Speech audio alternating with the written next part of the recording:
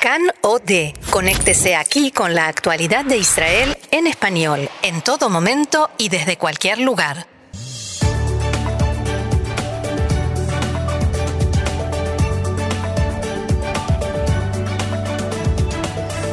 Netanyahu insinúa que formará la misma coalición de gobierno que la actual. Tras no poder aterrizar en la Luna, Israel anuncia que volverá a intentarlo. El presidente brasileño Bolsonaro matiza sus polémicas palabras sobre el Holocausto.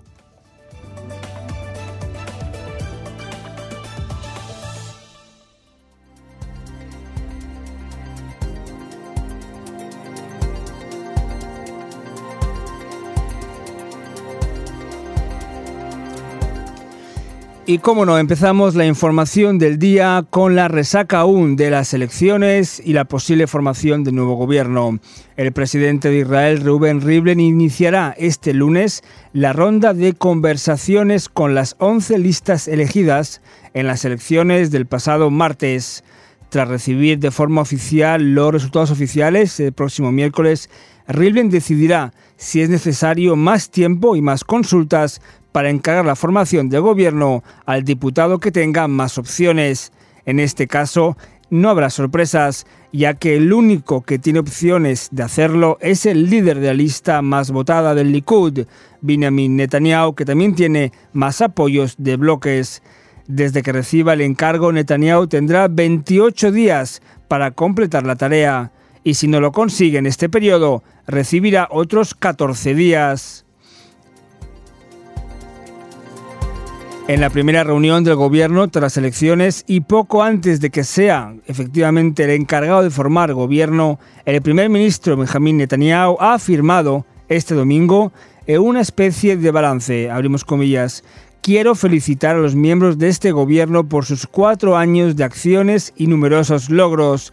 Esto se ha demostrado con la confianza que nos ha dado la sociedad en las elecciones y lo seguiremos haciendo en el próximo gobierno, que Dios mediante lo conseguiremos, afirmó Netanyahu. Según lo que se puede entender de sus palabras y de todas las fuentes del gobierno, Netanyahu formará una coalición basada en la derecha y en los dos partidos ultraortodoxos. Esto es, no escuchará las voces en la prensa israelí y de algunos políticos de un gobierno de coalición, un gobierno de unidad nacional con el segundo partido más votado, el partido azul y blanco de Benny Gantz.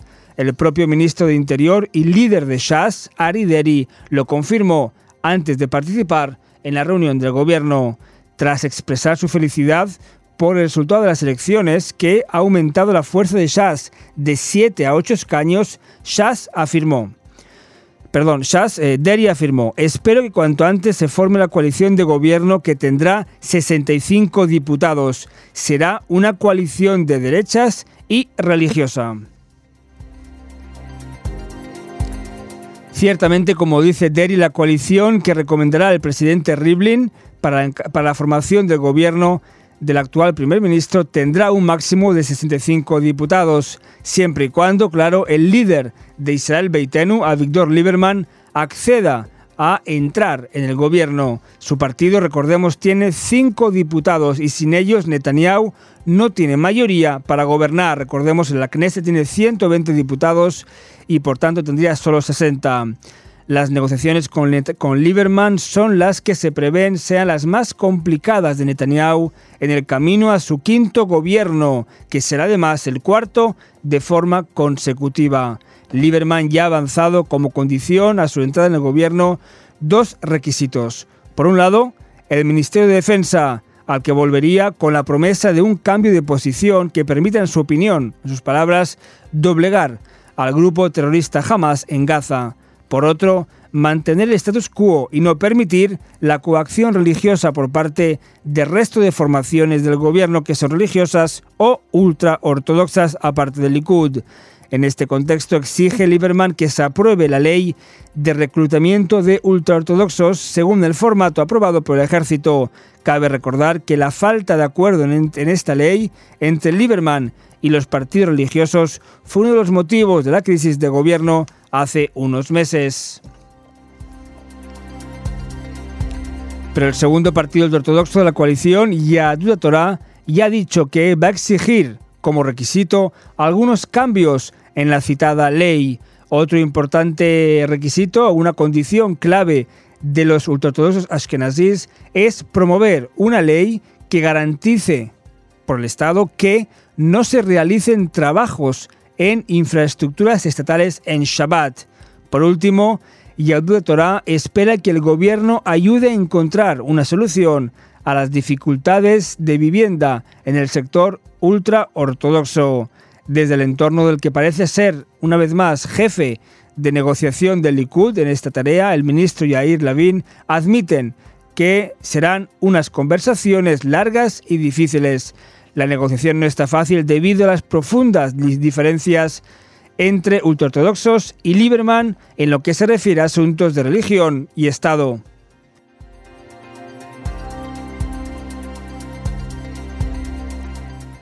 Aunque las elecciones acabaron el pasado martes a las 10 de la noche con el cierre de casi 11.000 urnas, para algunos las elecciones aún no han terminado. Por ejemplo, el partido Nueva Derecha, Ayelet Shaked, reaccionó ante los resultados de las elecciones que, recordemos, dejaron a su partido Nueva Derecha y de su líder también, Naftali Bennett, fuera de la Knesset, y escribió en Facebook que la próxima semana personas de su partido pasarán a revisar los resultados de las urnas, ya que, según dijo, nunca en la historia un partido político se ha quedado fuera del Parlamento por una ausencia tan pequeña de votos.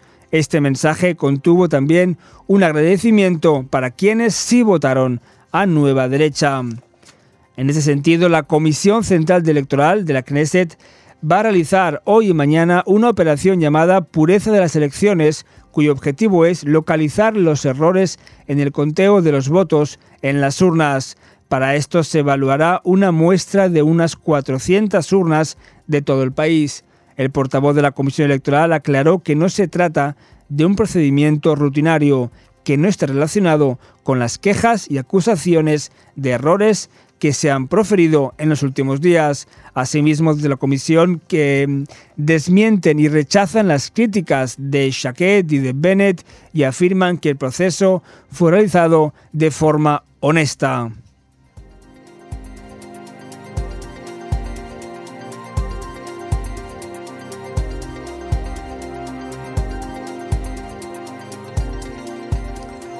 Y dejamos por un momento la política, vamos al ejército, temas de seguridad, porque este fin de semana Israel presuntamente atacó en Siria en la madrugada de ayer, más precisamente en las afueras de la ciudad de Hama, según el ejército y según la televisión de Siria. Fuentes oficiales del ejército sirio acusaron a Israel que sus aviones de la Fuerza Aérea atacaron puestos militares en el país procedentes del espacio aéreo libanés y que los sistemas de defensa antiaéreos de Siria interceptaron algunos misiles. Según la información que se había entregado a los medios, 3 soldados sirios habían resultado heridos y varios edificios fueron destruidos completamente en el ataque. El director del Centro de Seguimiento Sirio de Derechos Humanos, Rami Abdelrahman, confirmó además que se llevó a cabo un ataque sobre un centro de desarrollo de misiles en el Instituto de Investigación Científica en la aldea de Azawi, perteneciente al régimen revolucionario de Irán, y que este fue destruido. A su vez, Arrahman había reportado ayer que hubo muertos entre las fuerzas iraníes y las milicias afines a Irán que se encontraban ahí, pero dijo desconocer de cuánto se trataba. Finalmente, las últimas informaciones de hoy han confirmado que hubo 25 heridos en los ataques, en su mayoría de leve consideración, 17 de los cuales eran militares sirios. También se confirmó que hubo muertos entre las fuerzas iraníes, pero sigue sin conocerse el número exacto, al tiempo que desde Teherán no han hecho ninguna declaración al respecto. Como suele pasar después de cada ataque israelí, los muertos, las cifras las da siempre esta ONG que sigue lo que pasa en terreno, mientras el régimen sirio y sobre todo el régimen de Teherán no da cifras de posibles muertos. Y de Siria a Ramallah, porque el nuevo primer ministro palestino, Mohamed Shtaya, dijo ayer que su nuevo gobierno actuará para que se lleven a cabo elecciones palestinas para el Parlamento de Ramallah, que recordemos no se celebran desde el 2006, y a su vez intentará terminar con el conflicto interno palestino entre la ribera occidental, donde domina al-Fatah, y la franja de Gaza, donde domina el grupo Hamas. En una entrevista a la televisión palestina, poco después de jurar el cargo, Shtaya aseguró también que la autoridad palestina solicitará a la comunidad internacional presionar a Israel en todo lo que concierne al descuento del monto de los salarios a terroristas que paga la autoridad palestina de los impuestos que Israel recauda y le transfiere, y destacó que la Unión Europea ya está presionando a Israel sobre este asunto. Asimismo, en el marco de la primera junta del nuevo gobierno palestino, el presidente Mahmoud Abbas señaló que los países árabes, al tanto ya de los detalles del anunciado plan de paz del presidente Donald Trump, anunciaron que se niegan a aceptarlo y que apoyan la postura de los palestinos. Y en Gaza, en la frontera, hoy calma. El ejército israelí decidió esta mañana, tras realizar un análisis de situación en esta franja de Gaza, retirar las tropas de refuerzo que se habían añadido a las que se encontraban ya ahí normalmente. Estos soldados habían sido trasladados a la frontera con Gaza hace 3 semanas, después de que un misil disparado desde Gaza impactara y destruyera una casa en la zona de Sharon, provocando varios israelíes heridos. Los batallones retirados volverán a sus entrenamientos, que habían sido interrumpidos debido a la escalada y posible guerra. Cabe también destacar que este viernes se repitió una vez más los enfrentamientos entre soldados israelíes y manifestantes palestinos que lanzaron piedras y cócteles Molotov. Según fuentes palestinas, un joven palestino de 15 años murió por disparos israelíes en estos choques.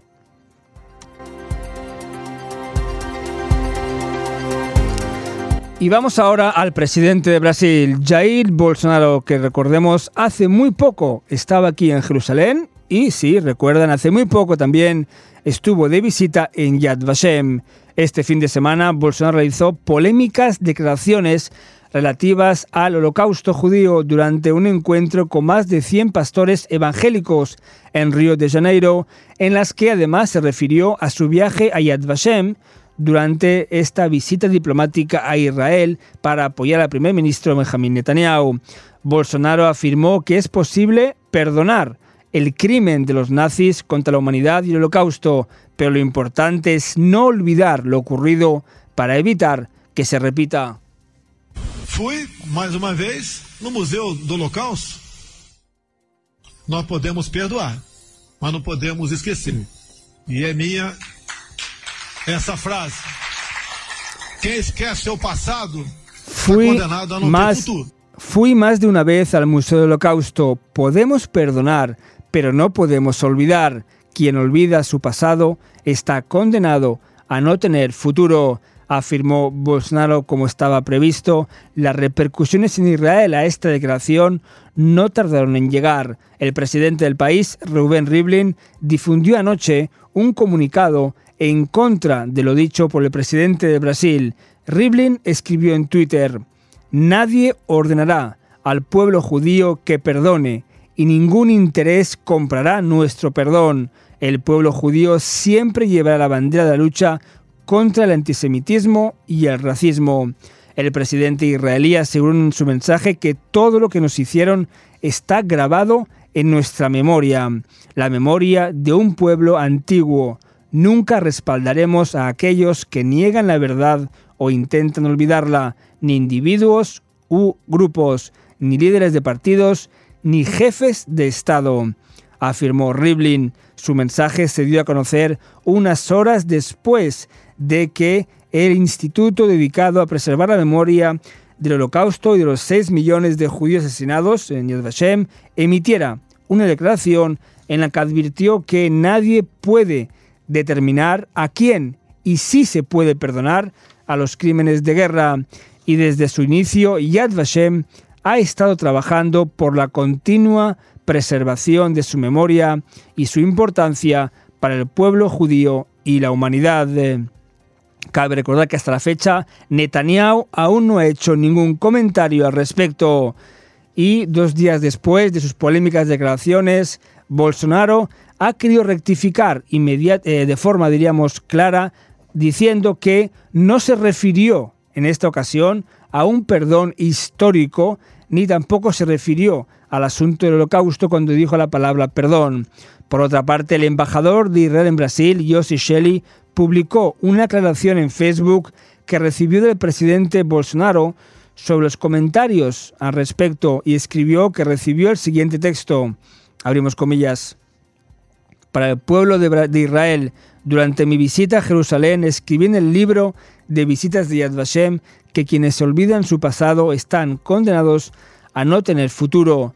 Cualquier otra interpretación es de interés solo de aquellas personas que desean distanciarme de mis amigos judíos. El perdón es hoy algo personal y nunca tuve intención de usar el término en un contexto histórico como en el caso del Holocausto, en cuyo marco se llevó a cabo un genocidio brutal de millones de personas inocentes, aclaró Bolsonaro. Por su parte, el presidente Yad Vashem, el rabino Israel Meir Lau, también superviviente de la Shoah, indicó considerar que Bolsonaro se equivocó al expresarse y que se debe tener en cuenta la aclaración que publicó posteriormente.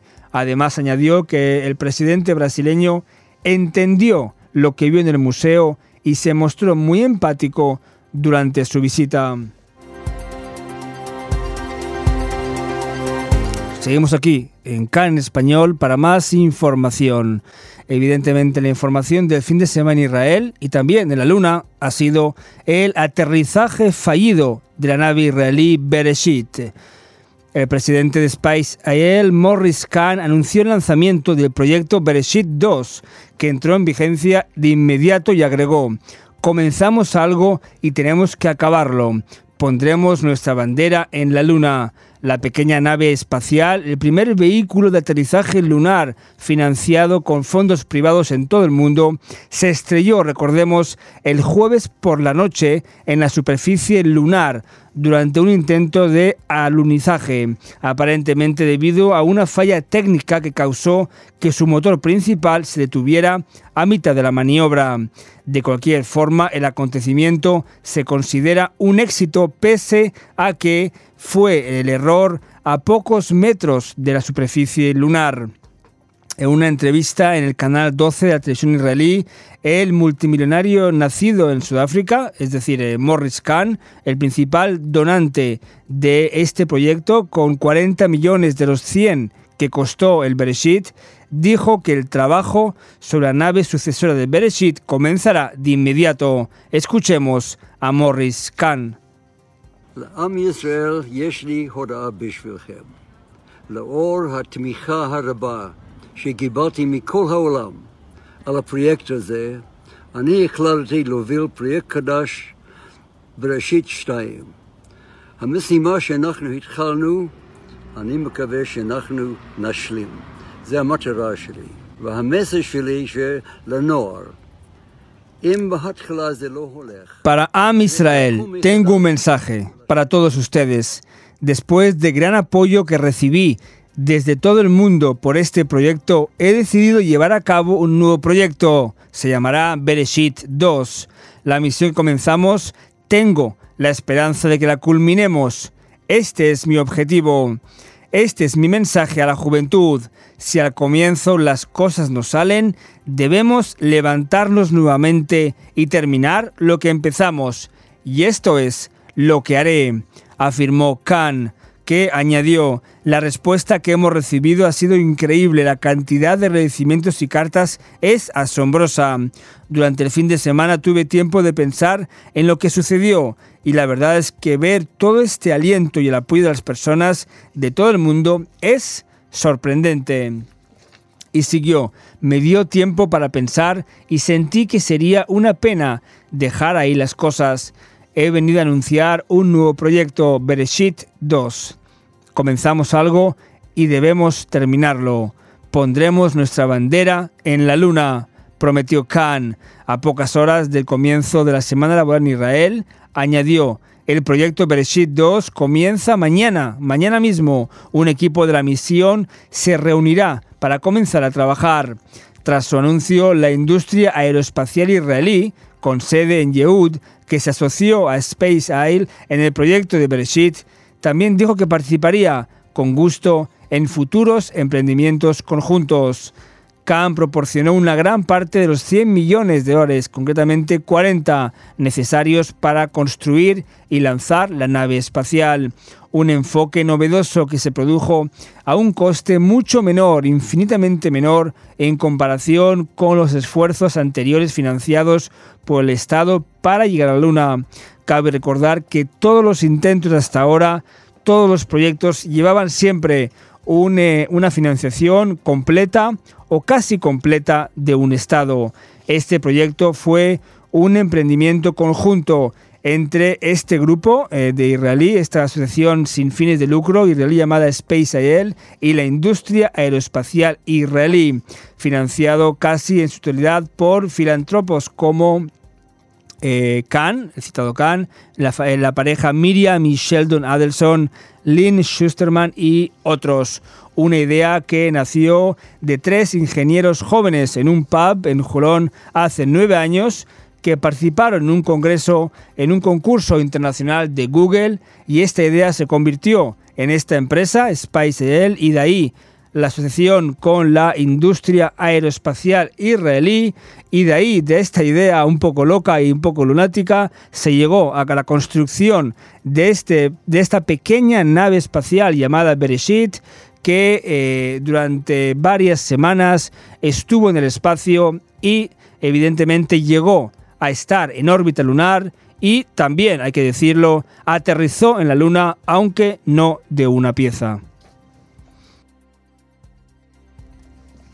Y seguimos con este tema porque al inicio de la reunión del gobierno, el primer ministro Benjamin Netanyahu, que recordemos estuvo el pasado jueves por la noche en la sala de control en Yehud, ha anunciado este domingo que Israel contribuirá a la construcción de Bereshit 2. La nave Bereshit ha llevado al país a hacer historia, convirtiéndola en uno de los 7 países en todo el mundo en haber llegado a la órbita lunar. Es un logro enorme para Space y también nosotros nos disponemos ahora a ayudar al envío de Bereshit 2, afirmó Netanyahu, que añadió: el Estado de Israel participará en la construcción. Esto demuestra nuestras capacidades y la diferencia entre ganadores y perdedores. Sobre el aterrizaje fallido, Netanyahu añadió que Israel es ya uno de los 4 únicos países que pudo aterrizar en la Luna, aunque no lo hizo de la mejor forma.